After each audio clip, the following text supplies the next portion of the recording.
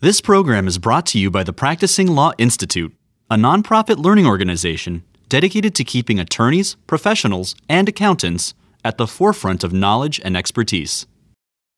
10, 9, 8, 7, 6, 5, 4, 3, 2, Happy New Year!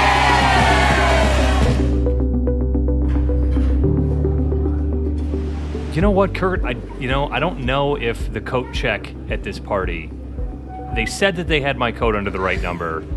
I'm pretty sure I'm not going to get it back. You know, you just look at the person's eyes and you know they just threw it on a pile in the back of the closet there.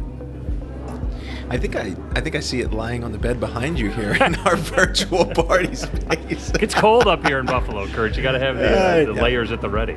I'm still just in a sweater down here in Virginia, but nice. It's good to see you, man. Happy New Year's. Happy New Year's. We're here on the second to last day of the year, hosting our, hopefully what becomes an annual event, our inSecurities New Year's party with some of our favorite guests from the past year and a half in attendance here today. We'll see who we can get to chat on some of their favorite topics as we go forward. Yeah, it's going to be fun. We're going to wander around the virtual party room here and just catch up with some of our guests that we've talked to over the last year. We've been fortunate to have some really good ones, and some of them were gracious enough to come back, and we're looking forward to talking with them again. I can't believe that people want to talk to us multiple times in the same year, Kurt. It's a tough bridge to cross, but apparently some folks have had a good time with the podcast, and we hope you listeners out there have kind of seen the fun and enjoyment that we get and sharing some of the wonky and fresh things that we get to deal with, both as practitioners and alongside our guests. All right, yeah, I think I see some fun folks here in the virtual room. We've got Dan Taylor from Wharton. I think I see Commissioner Peirce over there. There's a VIP for you. Right, we've got Jane Norberg from Arnold and Porter and more. So hang in there, everybody. We're going to have some fun and talk to some of what I hope are your favorite guests on the inSecurities podcast.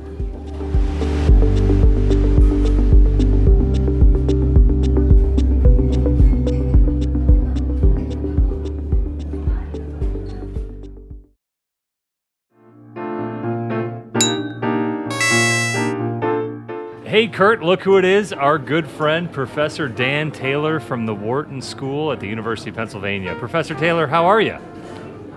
I'm doing great, guys. How are you? Thanks for passing me the champagne. That's right. Happy to do it. You know, it's nice to actually talk with you instead of just, trading barbs on Twitter for once. Well, they're not barbs. They're, for the benefit of society and educational debate. And I think it's good that everybody get both sides. I think that's Twitter's mantra, right? For the education of the for the good of society. You got it. So, Professor Taylor, we're here. It's December, end of the year. How'd the first semester go this year with everything going on? Semester went very well. Fantastic, in fact, closing out on a high note. Looking forward to 2022 and seeing what the new year brings. So you won't be surprised to learn that episodes where we talk about insider trading are really popular with our guests. And you came on with Alan Jagalinzer from Cambridge on episode 38 way back in May. It doesn't feel that long ago, but it's been quite a while. We covered a ton of ground in that episode, including Rule 10b-5-1, which sort of allows corporate insiders to set up trading plans so they can legally buy or sell company stock. It's been kind of a big deal lately, Professor Taylor. I don't know if you heard, but there was an open meeting of the commission recently where the commission voted unanimously to propose amendments to Rule 10b-5. I'm sorry, could you say that again? I didn't hear. Unanimously, is that? Yeah. Unanimously to propose amendments to Rule 10b-5-1. Why don't you tell us what's going on there? You know better than anybody. Yeah, so I guess, the upshot is that the proposal's got two key flanks, for lack of a better term. The one proposal is to impose a mandatory cooling off period, approximately 4 months. I think technically it's 120 days. Between when the plan is adopted and when the plan can first execute a trade. And then the second plank is additional disclosure around those plans and around those trades. So now on Form 4 filings on Edgar, there'll be a little blank that'll have the date that the plan was adopted and the little checkbox for whether the trade on the Form 4 was pursuant to a 10b5-1 plan. And in addition, there's going to be required disclosure in the quarterly and annual filings regarding the executive's use of these plans. So I think it's a pretty big deal. I think it's been a long time coming. People have been talking about 10b5-1 plans probably for like a year after they actually got implemented back in the 2000s. So it's something that's long overdue. And what I liked about the proposal was it was in fact bipartisan. I think that these days we need all the bipartisan proposals that we can get, and the fact that it isn't bipartisan really shows how much these plans need to be cleaned up. Because it's really hard to get agreement on things, and I was pleased to see there's at least agreement on insider trading and 10b5-1 plans. I mean, Kurt was kind of hinting, didn't know if you heard, Professor Taylor. I think we're understating your participation in the awareness about this topic. Yeah, I mean it's nice. I've gotten a lot of kudos on Twitter and LinkedIn, and it's nice to be recognized. I did have a former chief economist at DERA send me a note saying that he's never seen an academic paper cited so many times in a rule proposal that basically suggested very similar changes to what the SEC is actually doing. And, to be honest, it's I cracked open a really good bottle of wine when the proposal got through unanimously, and it's really nice to see evidence-based policymaking. I think that nowadays it's hard to think of evidence-based policymaking.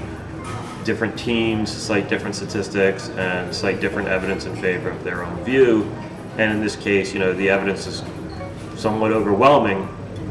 And so it was good to get consensus on that. It's always nice to have your work cited. I think it probably feels better when it's in a positive way. I recall being footnoted in one of Commissioner Peirce's speeches once, and I'm not sure that it was altogether positive. But that's neither here nor there. Professor Taylor, we're looking forward to 2022. We're asking everybody at this virtual cocktail party resolutions for 2022. Personal. You can direct them at a certain agency if you would like to see them have a resolution in the new year. What are you looking forward to with 2022, and what's kind of on your list of things you're working towards? Yeah, I'm not sure about things that I'm working towards. Got it. So we're gonna put some targets on. Yeah, I mean, you don't need to hear like, okay, I need to walk more, I need to do some more exercise. Yeah. Eat more vegetables, the regular stuff, yeah. Yes, exactly. But I am anxious to see there have been some changes to the Reg Flex agenda that have flown probably under the radar. They're not sort of sexy or glamorous topics that are going to get your listeners excited. But, the SEC is still accepting paper filings. So I'll repeat that. The SEC is still accepting paper filings. We'll be into 2022, which is another year. At this rate, correct. I think we did the statistics. There's over 300,000 of these filings over the past 2 decades. They're in the reading room. You guys get access to the reading room now? No. It's closed during COVID. So where are the paper filings going? Don't know. They're not online. So the SEC allows filers to submit some of these paper filings should they choose via email, but is not mandating that they go in via email, so they're still getting paper filings in. So I would like to see, so low ask, very low ask, hopefully again another bipartisan proposal. I would like the SEC to require electronic reporting of all filings and get those things posted on Edgar. I think that's it. Sounds reasonable, right? It's more like, I'm going to sign up for the gym in 2022. Not I'm going to go all the time, but I am going to sign up. And I mean, who's against electronic filings? And how's the DERA cost-benefit analysis going to look like there? It's like, what's the cost of electronic filings? Not really sure. What's the benefit? Right. Big deal. People can get access to it. That's great. And again, should be bipartisan. So I think, it's kind of a shame in some sense that I think based on the media and public scrutiny and all of these things, we get focused on like payment for order flow, and I promised myself I wouldn't say it, but Reg BI. Another mention. But there's some serious information plumbing problems that need to get fixed. And hopefully those will get fixed in the new year. Seems reasonable. We hope to revisit with you at our what will be an annual event now, our inSecurities podcast New Year's Eve extravaganza. As you walk around the cocktail tables, you should ask people, have you talked with Taylor? Does it seem reasonable that the SEC should be engaged in electronic reporting? And let me know if you find anybody that says no. They still want to see paper filings. We'll be checking in with them. It'll be very unofficial scorekeeping here at inSecurities. So not up to your statistical standards, right. But we'll give you a readout. Yeah. Good. Well, great to see you, sir. Have it. Happy New Year. Thanks for making some time. Yeah, my pleasure. Take care, guys. See you around. Kurt, I can't believe it. For the second time this year, and thankfully here at our virtual cocktail event, we've got Commissioner Peirce with us. Commissioner, thanks so much for joining us. Well, Chris and Kurt, it's a delight to be with you, and of course, I'm glad that you all are serving the kind of cookies that I particularly like for Christmas. So that's a good start. Well, we were going to serve chocolate-covered cicadas, but we ran out, unfortunately. Even better. Well, I would have been all over those. Commissioner, a lot has happened since we spoke with you back in April, specifically about ESG, but as well as other things that have occurred this year. We've got Commissioner Gensler has set out a robust regulatory agenda. We've seen some rulemaking proposals specific especially to the 10b5-1 trading plan area, and the enforcement regime seems to be ticking up. What are some of your thoughts on the significant developments, or maybe even some of the things that haven't developed over the past few months? Of course, before I talk to you, even at a party, I have to remind you that my views are my own views and not necessarily those of the SEC or my fellow commissioners. Well, just in terms of the robust agenda, it is a miracle that I'm actually here at your party, given all that Chair Gensler has put on the agenda. And I think we're going to see a very active 2022. We've already seen quite a few rule proposals coming out in 2021. And so I'm looking forward to seeing what commenters have to say about those. I am concerned about some of the short comment periods because some of these are fairly complex rulemakings. But I think it will be interesting to see what folks have to say. And then, in terms of the enforcement agenda, I think we look at those on a case-by-case basis. So people are always looking for trends, but it's also important to look at each case on its facts. Yeah, absolutely. You aren't the first person today that's mentioned some of the short comment periods. We had Dan Taylor from Wharton on earlier to talk a little bit about the 10b5-1 amendments or proposed amendments, and he also noted the short comment period there. So, there continues to be a lot of agreement around that rule. Well, I hope that we can agree to extend some of those comment periods because I think we will get a lot of thoughtful comments, and it's also important to understand how the rule proposals work with one another, and that's something that people will, I think, be able to comment on, but will be able to do that better if they have that longer time frame. Yeah, I completely agree. When we talked to you a few months ago, one of the things that we really focused on naturally was your speech titles. And you have continued to really bring it with some excellent speech titles in the last couple of months. We've had rat farms and rule comments, which was a statement about the unintended consequences of rulemaking. We had a speech about the so-called inside chicken, which was about companies' decisions around going public and SPACs. Of course, back in July, you gave the speech called Chocolate-Covered Cicadas, which we talked about a moment ago. But I don't know that any has captured public fascination like the remarks you gave a couple of weeks ago at the open meeting when the commission voted unanimously to propose rule amendments for 10b5-1. And you had this fantastic line in there that had social media all A Twitter. Yeah, he did it. Yeah. A Twitter. Yeah. So here it is. I was beginning to feel a bit like the Grinch this holiday season. Singing in Whoville on Christmas morning caused the Grinch's heart to grow 3 sizes that day. But it was my fellow commissioners' willingness to collaborate and engage on this release with the help of Renee Jones and her staff and Corey Clemmer on the chair's staff that won me over and led me to support this proposal. Chair Gensler, of course, replied, "I never thought of you as the Grinch," to which you said something like, "Just wait." It was hilarious. I have to know, was that planned? That was not planned. The Grinch statement was planned for sure. It was actually really nice to be able to all be united on voting for that particular rule proposal, and I think we all shared the view that there could be some improvements made here in terms of allowing for a little bit of a lag period between adopting a 10b5-1 plan and trading on it. Of course, again, we'll see what the commenters have to say on that. But as far as the Grinch, I was feeling at the rest of the meeting a bit like a Grinch, so I'm glad that Chair Gensler took it in stride. It was great. It was a great moment. And I can just see all the commissioners holding hands and swaying back and forth, singing in the Whoville Town Square together, especially on that specific vote. So 2021 has been a year packed with a lot of different things we've talked about here at this party with many of our guests. But Commissioner, it's New Year's Eve. We're thinking about 2022. Kurt and I are thinking about our resolutions, but we're interested for you, what type of securities regulatory resolutions might you or you have for the Commission in 2022?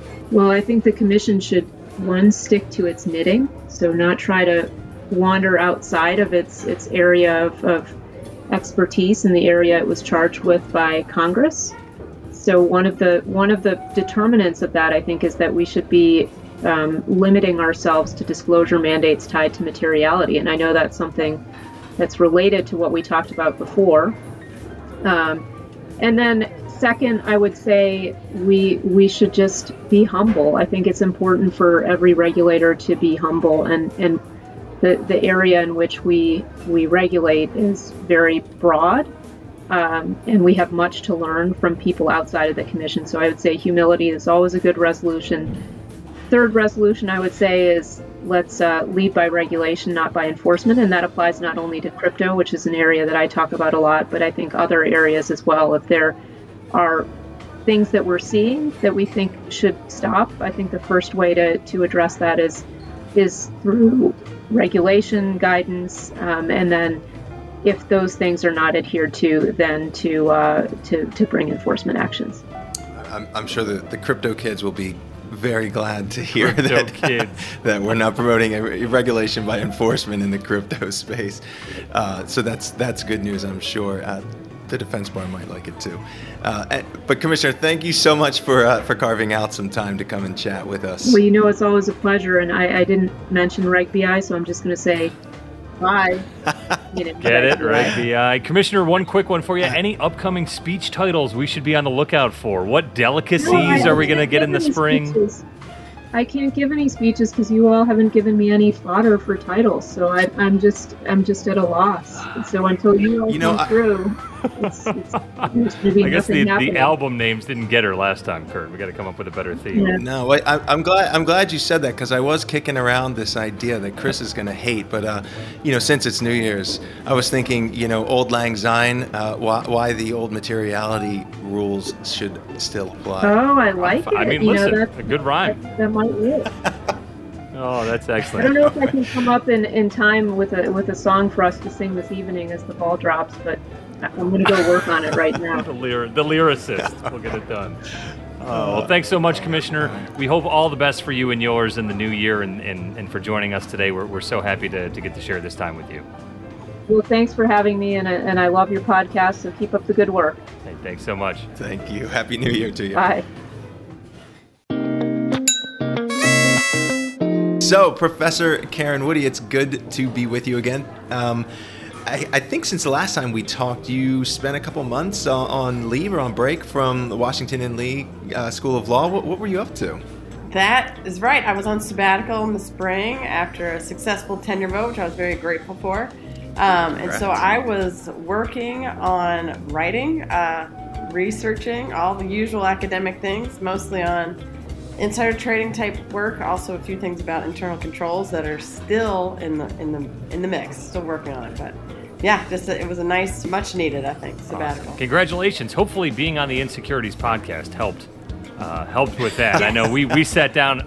God, it seems like yesterday, but it was almost a year ago on episode 30, way back in January of this year, to talk about the Biden administration, and what the regulatory environment might look like after the inauguration. We were joined by UCLA law professor Jim Park as well. And it feels a while ago, not just in the time, but also in the events. That was before this whole thing called meme stocks and GameStop happened.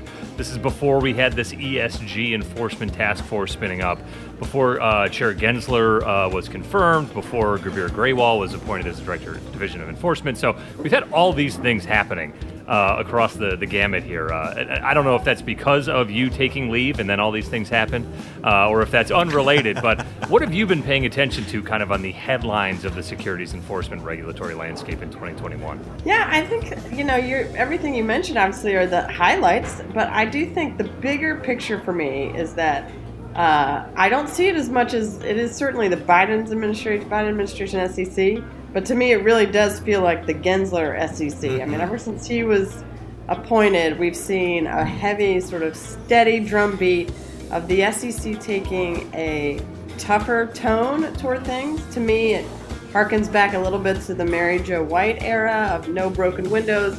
There seems to be that similar tack coming in with this Gensler crew, and certainly with Graywal as well. And so I almost laughed, and I thought, the Biden SEC, I don't think of it even that way as much anymore. It's much more of we're going tough, we're going to have increased penalties, we might back away from no admit, no deny settlement. So it does feel like we're back with the tough sort of cop on the beat at the agency. Yeah, I completely agree with you. It's going to be interesting to see how much of this is rhetoric and how much of it is real, but time will tell. Well, look, since it's been a year, and since you were brave enough to tell us what you thought might be on the horizon when we talked to you, I know those pesky predictions. So I want to revisit, maybe one or two of them. One of the things that we talked a lot about, and something I know that you focus on, is ESG, and that comes out of your experience with the conflict minerals rules. That's a few years old now, but you sort of said, look, ESG information is something that investors are interested in now, and I think you said something like investors want to know where companies put their money. And you said, and I've pulled the quote here, I think all of this is going to come back to the forefront in this administration and in the SEC's priorities. So you kind of nailed it. Yeah. But what do you think? Is the wind blowing in the direction you expected with respect to ESG? It really is. It's hard to open a paper at all, and not see that term. I remember this time last year, people were still trying to remember what those initials stood for and that kind of thing. And now it's in everyone's wheelhouse, it seems. So I think what's interesting about ESG, and as I said a year ago, is that the materiality difference between that and the conflict minerals, sort of the way in which this came to the forefront, is very much, in my mind, sort of pushed from the ground up, from investors, as opposed to top down, straight from Congress or even from the agency itself. So it seems almost that it's a response to a very loud cry from investors. That said, I think ESG was still tricky and hard to get our arms around because it is such a huge tent. I mean, there's things where E, S, and G don't even necessarily talk to each other in terms of those three different areas. And so how the SEC moves forward on this, I think they will take it very piecemeal. I expect to see the climate rules, things like that, disclosures come first. But there's so many other matters that fall under the umbrella of ESG, so I think it will be around for a long time. Yeah, I agree. I mean, we're going to ask you one more while we got you. You already hinted at enforcement when we talked to you last year. You mentioned insider trading. You mentioned COVID-related enforcement actions, which we were all expecting. Haven't really seen it. Spoiler alert. And you talked a little bit about FCPA. I don't know how those are sort of shaking out as priorities for, I guess, Director Graywal. But what do you think? No, and I would agree with you. We haven't seen much. Certainly, we haven't seen much on COVID fraud as much as we thought we would this time last year. I think, to me, I think where we're going, or where I'd hope to see us go in terms of regulation, enforcement, I hope involves crypto. I think that we're never going to get away from that either. That's going to be something that most people are expecting some clarification on. Yeah. Same with ESG somewhat. And then SPACs. I think we'll need to see some additional regulation, not only through enforcement actions, but maybe some more proactive, clear rules around those. I'm not sure if we'll see that in the immediate future, but I think that's going to be one that we'll have to get some additional clarity on. For sure. We're here at our virtual New Year's Eve cocktail party, Professor Woody. We want to know what resolutions everybody has, but with that securities, with that regulatory bent. So if you could prescribe a resolution for, say, the SEC or for Congress related to the topics that we cover, what do you think a good aspirational resolution for them would be? I think there should be some jurisdictional resolution between some of the agencies on these big picture things, and I think mostly of crypto. I think the, how we carve that up between CFTC, SEC, all that is one that I think if we could resolve that or make a resolution about that, we'd have additional clarity going forward on it. So that's one, and maybe people could put aside some of whatever the flexing they're trying to do to either carve that into the jurisdiction or to walk away from it, either one. But I would like to see that have additional clarity on sort of which agency covers what. I mean, Professor Woody, I think the SEC has made clear that they've given ample guidance in this space. I mean, right? Yeah. Well, that's why we've only had 11 episodes of our podcast about crypto, because it's so trying clear. to figure it out. Exactly. Excellent. All right. Well, it's good chatting with you. Thanks for coming back to visit with us. Always. I'm always happy to be here. Thank you, guys. Yeah, wishing you a happy new year and all the best in the next semester. Thanks. Kurt, wouldn't you know it? Here we've got our good friend, Professor James Tierney. Professor Tierney, how's it going? Hey there. It's going well. It's good to see you Good guys. to be chatting with you again. How are things going at the Nebraska College of Law? Did you get through the semester? Papers graded? Everybody off on their holiday break? Yeah, everyone is off on break. I'm still in the middle of grading, but it's great to see all of my students engaging so deeply with securities and business law issues. I'm always so impressed by how much they pick up over the semester. So grading, it's something that we love to complain about, but I love seeing it from the Kind of students. shows you how well you've taught them, right? What they've picked up over the semester. So a little bit on you there. Hopefully. Yeah, so you were with us back on episode 52. I have to say, I didn't notice a huge uptick in downloads after that from students. I mean, you're going to have to put this on the syllabus next semester. Yeah, I got to do a little bit. Maybe I have to hire a hype man or something. Kurt does parties. Kurt does do parties. Yeah, exactly.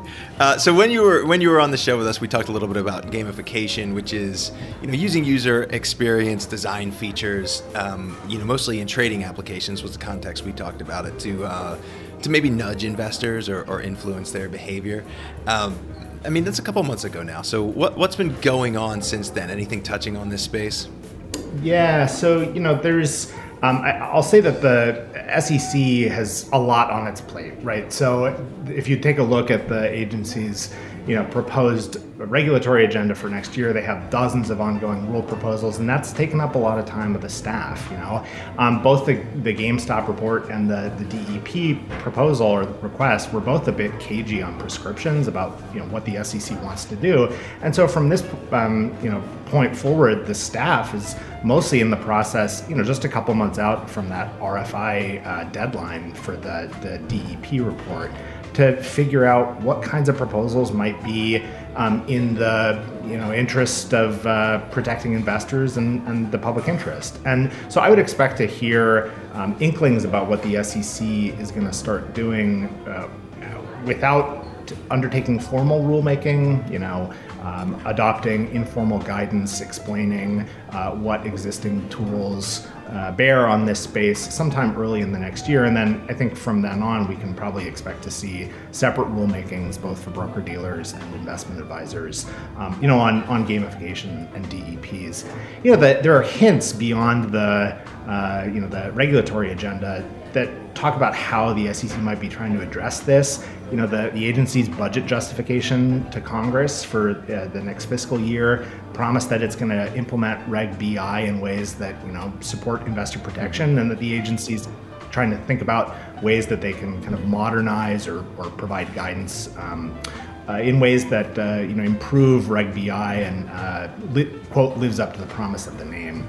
The SEC also has this notice of proposed rulemaking on the reg agenda for some time, looking at equity market structure modernization. And so, the scope of that has seemed to grow over time, and you could imagine the staff trying to use some of that regulatory space to deal with the broader, market structure problems in the retail investor context. But for right now, there's a lot of stuff going on, and so it's probably a time of deliberation and processing comments and figuring out where to go from here. It's good for that year-end kind of reflection, it sounds like, Professor Tierney. And although you referenced grading earlier, I think when we spoke, you were talking about a paper that you were working on that's due to come out hopefully in the next few months. Any updates on that? Yeah, so I have a couple projects in this space. One is with my colleague here at Nebraska, Kyle Langvart, and this is an essay coming out in hopefully the next couple months or so in Yale Law Journal Forum online. And we talk about why the SEC shouldn't pursue what we call confetti regulation, direct command and control regulation of software design because of definitional problems and litigation risk. I also have another paper that I submitted to the agency in connection with the request for information on DEPs that takes a closer look at that broader issue of gamification. This is something that I'm still working on, presenting it at a law school conference in a couple weeks, but hopefully that will also be published sometime in the spring. So both of those are up online, and if anyone has comments, they're always welcome. Well, it wouldn't be the first time that an academic paper or research maybe nudges the commissioners a little bit to take some action, right? Yeah. So look, I understand that things that may or may not take shape with respect to gamification maybe fit within what the commission is already doing. Maybe it doesn't. Maybe they need a little guidance. But, this is sort of like a New Year's party, right? So we're looking forward to 2022 and thinking about some New Year's resolutions. So, Professor Tierney, if you were sitting in an SEC commissioner's chair, what would be your New Year's resolution for gamification or DEPs? Wow. Yeah, that's a great one. I have a long list of my own New Year's resolutions, but from thinking just from that perspective, I guess I would want to take a closer look at the general problem of retail market structure. The agency probably could bear spending a little bit of its attention and resources thinking about the underlying problem behind gamification and DEPs, and maybe even meme stocks, right? The idea that we're encouraging people to churn their own accounts in order to generate, noisy order flow that might be profitable for big traders. You can think of it as a kind of digital farming, and maybe it's good to encourage people to participate in the market, but maybe not if it just leads them to trade more, which isn't necessarily better for them. And so if we do think of it as digital farming, maybe regulators should be kind of thinking about how to address this problem. The other flip side to this, and it's the elephant in the room that I don't think you can really tackle retail market structure without thinking about, is the SEC and Congress need to figure out what they're doing with a coherent view on crypto regulation. And I am not a crypto guy, and I don't mean to make this about crypto, but all of the kind of really big players in the gamification space, and I have in mind here Robinhood, right?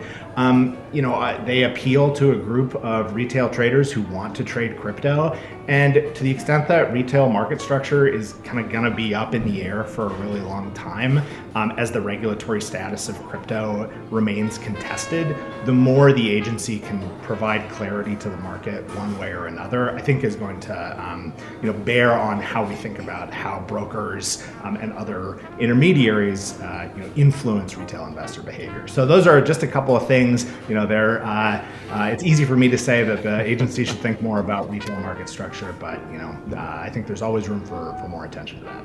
I mean, those are big blocks. I think you'd fit right in on Gary Gensler's commission, because I know there's a lot on the agenda.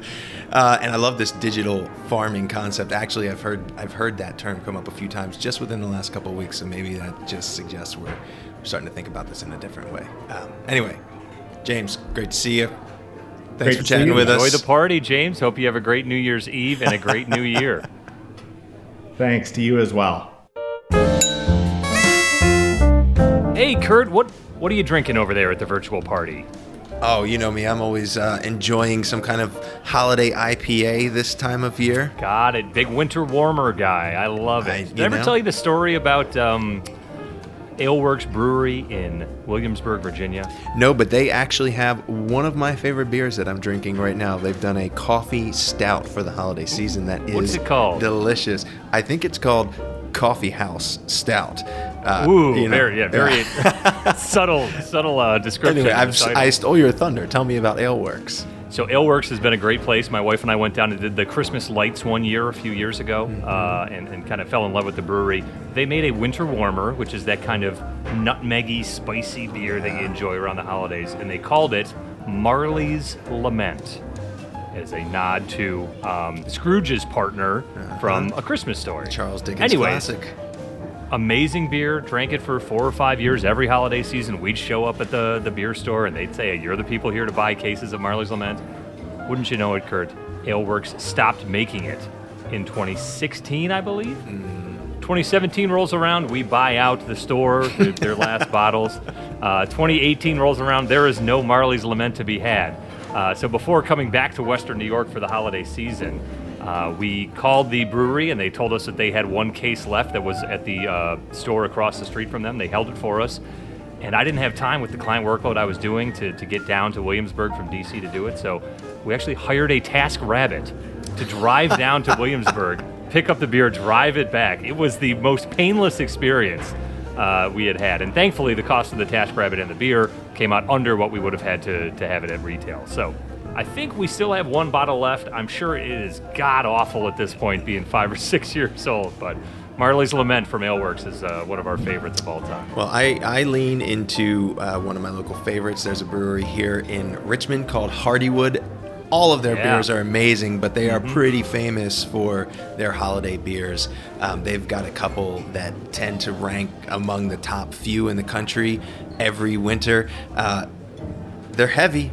They're strong, but if you need something to get you going, Christmas pancakes is amazing. Wow. There's a little bit of a sort of mapley flavor in the background, just the right amount of cinnamon. It's delicious, but tread carefully because that comes in around 9%.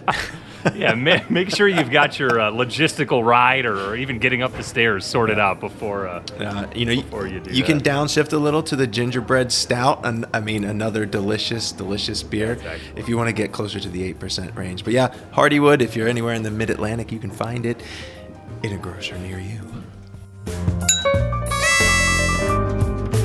All right, Chris, so let's I see Jane Norberg in our virtual New Year's Eve party. Right. Let's go say hey to Jane. How are you? Jane, how are you? It's great to see you again. Thank you. Thanks. I'm glad to be here. I love these virtual drinks. They're my favorites. Thank you for inviting me. Absolutely. So you were with us a few months ago, and for anybody who doesn't remember, Jane was the head of the SEC's Office of the Whistleblower. She's now a partner at Arnold & Porter. But you were with us for episode 47, which is actually one of our most popular ever. So thank you for that. People just love hearing about whistleblowers and the SEC's whistleblower program, but that's probably no surprise to you. No surprise at all. It's a very popular program. That's right, and popular episode. So apart from the program and the episode being so popular, in the interim, we've seen the Office of the Whistleblower report come out for 2021. Jane, you know me, I'm an accountant. Those numbers are insane. You know, we've got over 12,000 tips received, the most ever in a single year by leaps and bounds, as well as awards going out the door, both from a dollar's perspective and those awardees. More than 1.1 billion with a B to 214 individuals since the program has started. What were your reactions to the report that came out a couple weeks ago? Yeah, I mean, kind of the same as yours. It was an amazing year for the SEC's Office of the Whistleblower. Record-breaking number of tips, as you said, record-breaking number of awards received. To put into perspective, the Commission ordered whistleblower awards of approximately $564 million to 108 individuals. But the interesting part is that was in connection with 86 different enforcement actions. So really a large number of enforcement actions. And as you mentioned, the number of tips just went through the roof with over 12,000 received, which is up from, I think it was a little over 6,000 last year. So it almost doubled, which is an amazing thing in and of itself. I mean, to me though, the biggest takeaway from the annual report was the massive international nature of the SEC's whistleblower program. And the really interesting stat that was sort of buried in there, I read it word for word since it was my old program, but the one thing that I was a little shocked at was that the successful awardees from last year that the Commission has paid hailed from 6 different continents. So 6 different continents is crazy, right? That's so almost all of them, right? Yeah, that leaves literally one continent in the entire world that doesn't have an SEC award winner living on it, right? I mean, that is incredibly eye-opening, right? Should be an eye-opening stat, certainly for companies who do business in other countries.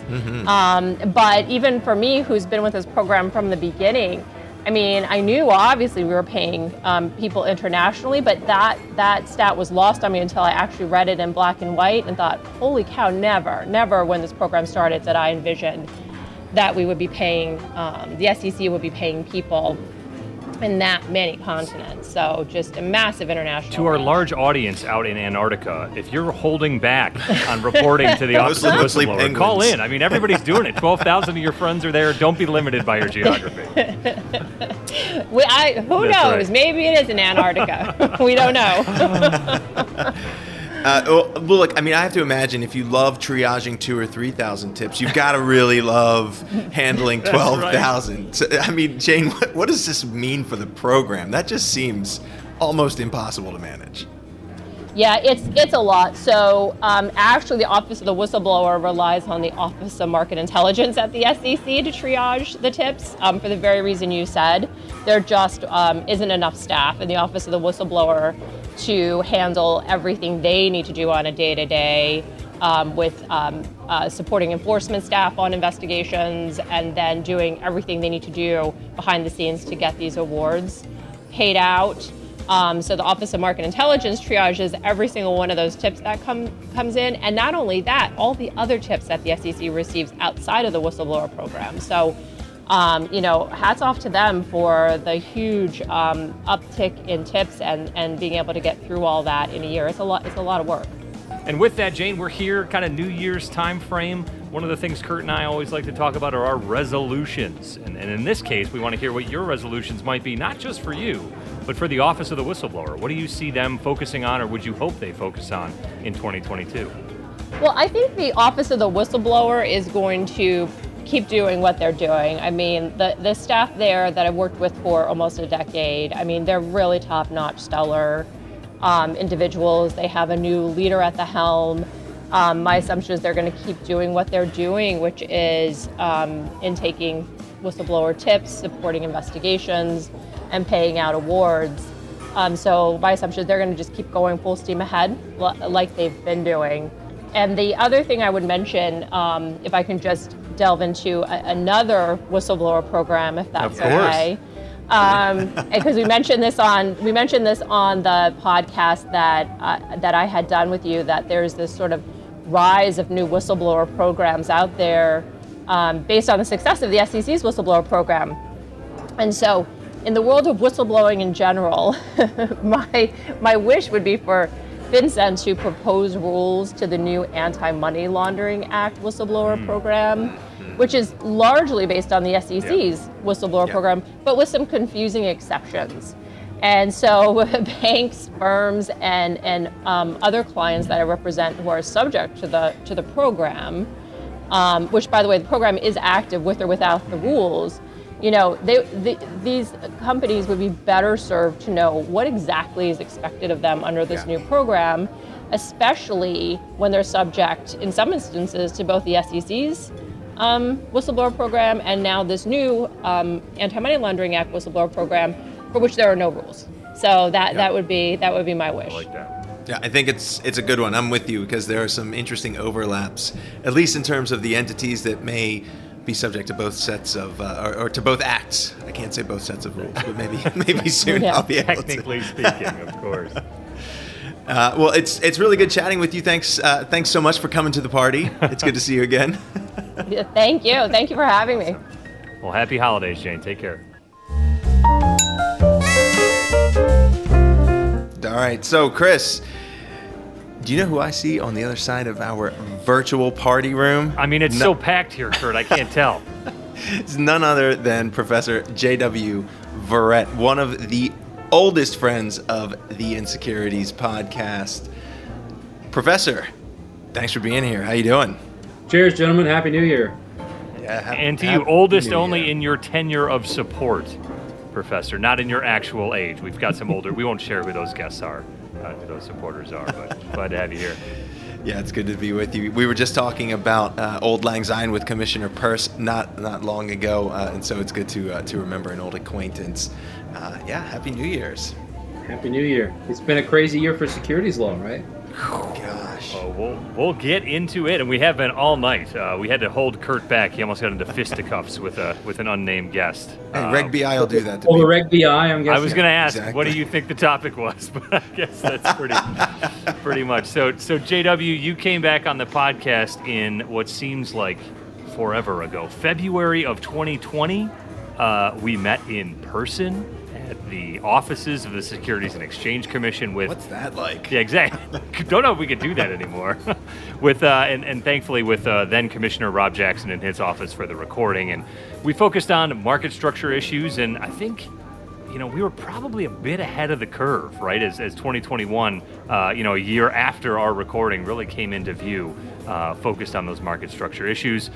Everybody is talking about PFOF these days, or payment for order flow. We've had our good friend and your friend as well, Ty Galosh, on a previous episode to dive into that. But you wrote a paper. Yes, what's that?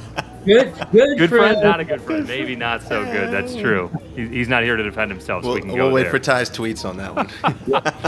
And in that vein, you actually wrote a paper defending the SEC with their position on payment for order flow. Interesting. Tell us a little bit about that. That's right. I have, like many relationships, I have a complicated relationship with the SEC. So I did a paper a month ago. My friend Dan Gallagher at Robinhood, and we have been friends for a long time, wrote a paper, told Barron's that he's going to sue the SEC if they ban payment for order flow. Because at least in their equity platform, it forms, a majority of their revenue, right? So I said, if he's going to make a bold claim, I'm going to meet my friend on the debating arena, and I'm going to do a paper. So I have a paper, Why Robinhood's Threat to Sue the SEC is Unlikely to Succeed. And I sent it to Dan to take a look. I'm waiting for Robinhood's comments. Would love to hear from my friends over there. But I think the SEC would succeed, would be able to survive challenge, and we'll go into all of it. But essentially what I do is look at the challenges where the SEC's lost. Those challenges are primarily focused on economic analysis. I've looked at how the economic analysis is likely to look in a new rule banning broker inducements, PFOP, and rebates. And then I say also what's unique about this area is that the SEC has a statutory objective of fairness, which is much more, I think, flexible than what it faces in the corporate governance aspect. There's a fairness directive in the 75 Act amendments and in various other places that regulate both broker-dealers and that regulate exchanges. So, I think they should ban it. I think it's just such a deep conflict of interest is totally inconsistent with the broker's duty of best execution, which has been described in the law as a fiduciary, having a fiduciary character. I think they should ban it, and I think they'll easily win. And I'm no easy defender of the SEC. In fact, I did a comment letter this week threatening to sue the SEC over the proxy advisor rule, or saying that someone should sue it, and they would win under the APA. But under this PFOF, I think the SEC will win. I think a challenger will lose. It does sound like a complicated relationship you have with the commission. It is. Professor. I mean, it sounds like you're even-handed, right? You know, you're letting the issues lead you. So I like that. But maybe it's more fun to be the antagonist. I don't know.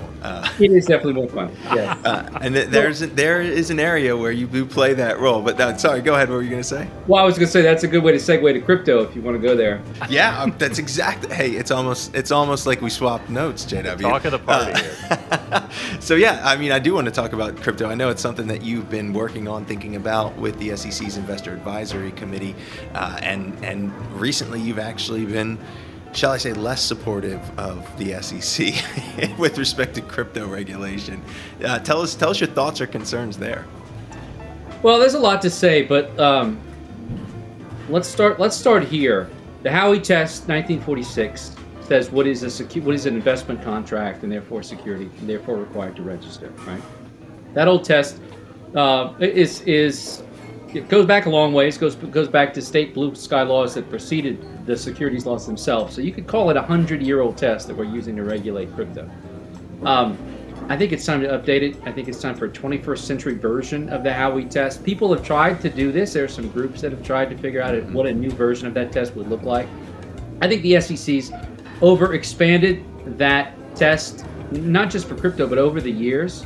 So the original SCOTUS language says solely, one of the four elements is that profit is derived solely from the efforts of others. I've been harping on that. That word's important. That's not like something you just throw out there.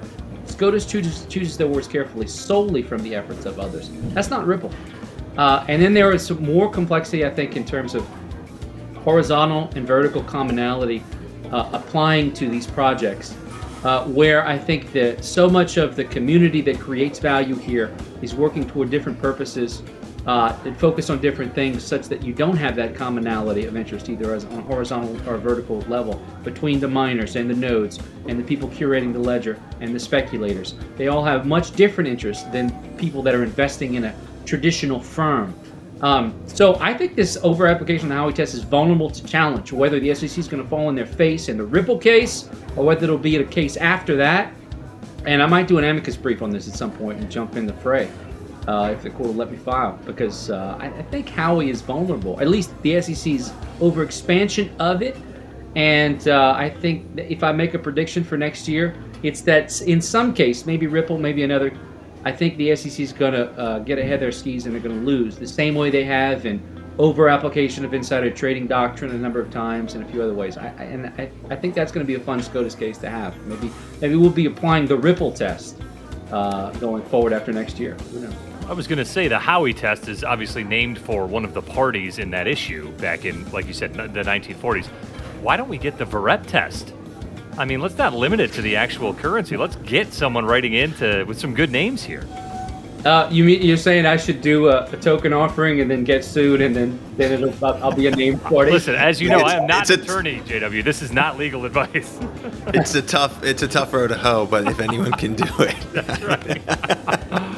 Oh, man. We'll see if we can find you counsel somewhere along the way. Yeah, right. We'll try to connect you with other guests of the inSecurities podcast, maybe to put that together. And in that vein, I don't want to just totally fight the man here. I think the SEC, should be reasonable, should accommodate, should be flexible. They've done it before when institutional investors started talking to each other and they said, hey, proxy solicitation rules don't work for us. We'd like to talk to each other. They totally revamped the proxy solicitation rules to deal with the rise of institutional investors. They changed delivery for all the kind of filings to accommodate email-based delivery. They've done stuff like this before. They could do it for crypto if they really had the willingness. Mm-hmm. We've been polling all of our guests here at this virtual cocktail party, Professor, for New Year's resolutions. And this is something we want to hear from you, maybe personally, but also kind of just securities regulatory hopes for 2022. What do you hope, say, a given agency may resolve to do in 2022 for the betterment of the markets, or are you just going to try to learn Spanish finally this year, Professor? No es posible. Further along than many of us. Yeah. I hope the SEC bans PFOF.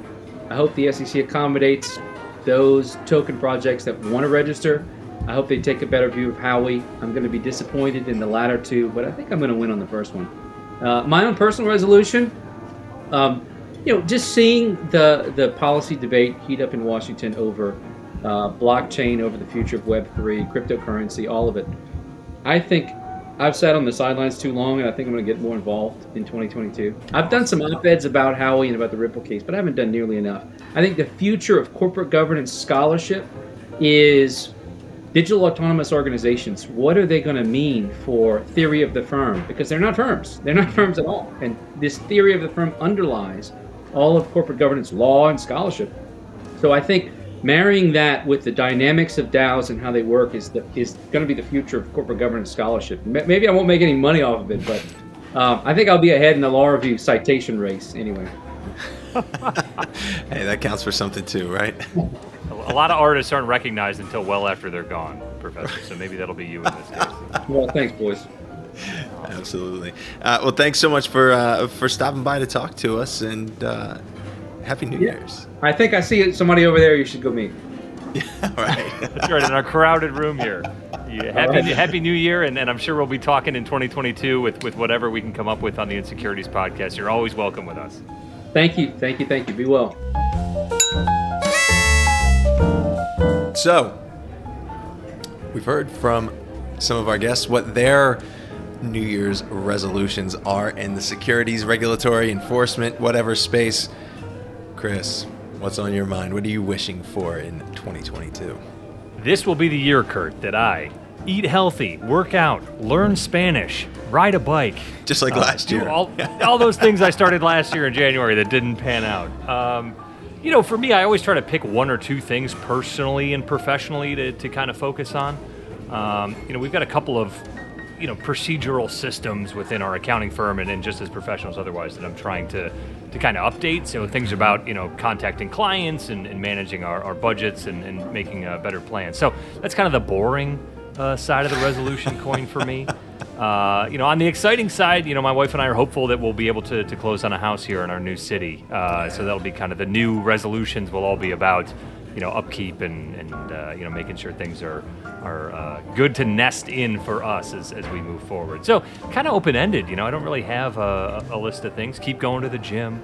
I always try to be a little bit nicer to people every year, usually in January. That wears off by March, but try to let people know I appreciate them and their help in my life and my journey. And Kurt, you're a big part of that, so I'll start off 2022 with saying I appreciate being able to do this podcast with you. Right back at you, buddy. Yeah, good. I was going to say hopefully that's reciprocated. Radio silence. It gets real awkward here at the virtual party, but Kurt, what are your resolutions? I know you got a lot going on in your life as well. Yeah, I'm always striving to get the balance right in my life, and the thing that's kind of new for me, it's not that new, but it still feels new, is just adjusting to this work from home. I changed firms in 2021. We've got a new policy at the firm where people can work from wherever they want. So I think I'm going to be in this home office a lot more. Still going to see Your background's not going to be changing. Still going to visit friends in DC as often as I can safely do so. But that brings with it a little bit of a rebalancing. So just trying to figure that stuff out. And just really trying to make next year better than last year. Every year, that's something I try to do. If I had, are you successful every year, Kurt? Was 2021 the best year ever? I don't know that it was the best year ever, but despite everything going on in the world, I've been very fortunate. It was a pretty good year for us here in the Wolf House. Looking forward to 2022.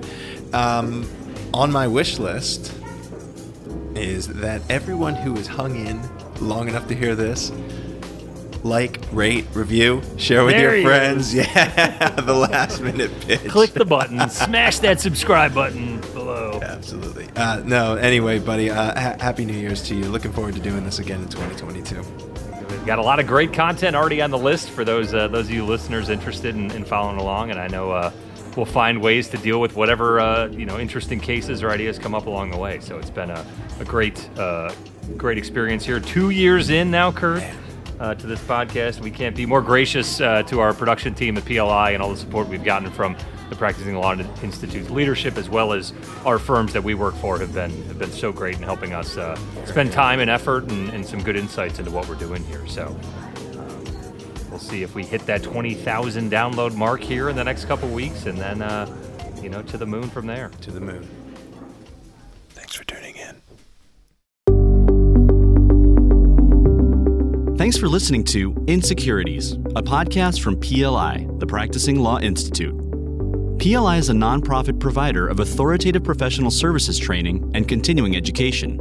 In an increasingly complex business environment where intricate corporate structures reign, inSecurities can help you make sense of it all. A special thanks goes to the producer of inSecurities, Daniel Peinitz, as well as hosts Chris Ekemoff and Kurt Wolf. For more information about PLI's SEC Institute, or to view hundreds of hours of fresh and relevant on-demand programming covering changes within the securities sector, visit pli.edu/membership and sign up for a privileged membership. These recorded materials are designed for educational purposes only. This podcast does not constitute legal, audit, tax, consulting, business, financial, investment, or other professional advice, and it does not create an attorney-client relationship. Please consult a qualified professional advisor before taking any action based on the information herein. Furthermore, the views and opinions expressed in this podcast are solely those of the individual participants. These views are not the views of the hosts or their employers. Users of this podcast may save and use the podcast only for personal or other non-commercial educational purposes. No other use, including without limitation, reproduction, retransmission, or editing of this podcast may be made without the prior written permission from PLI.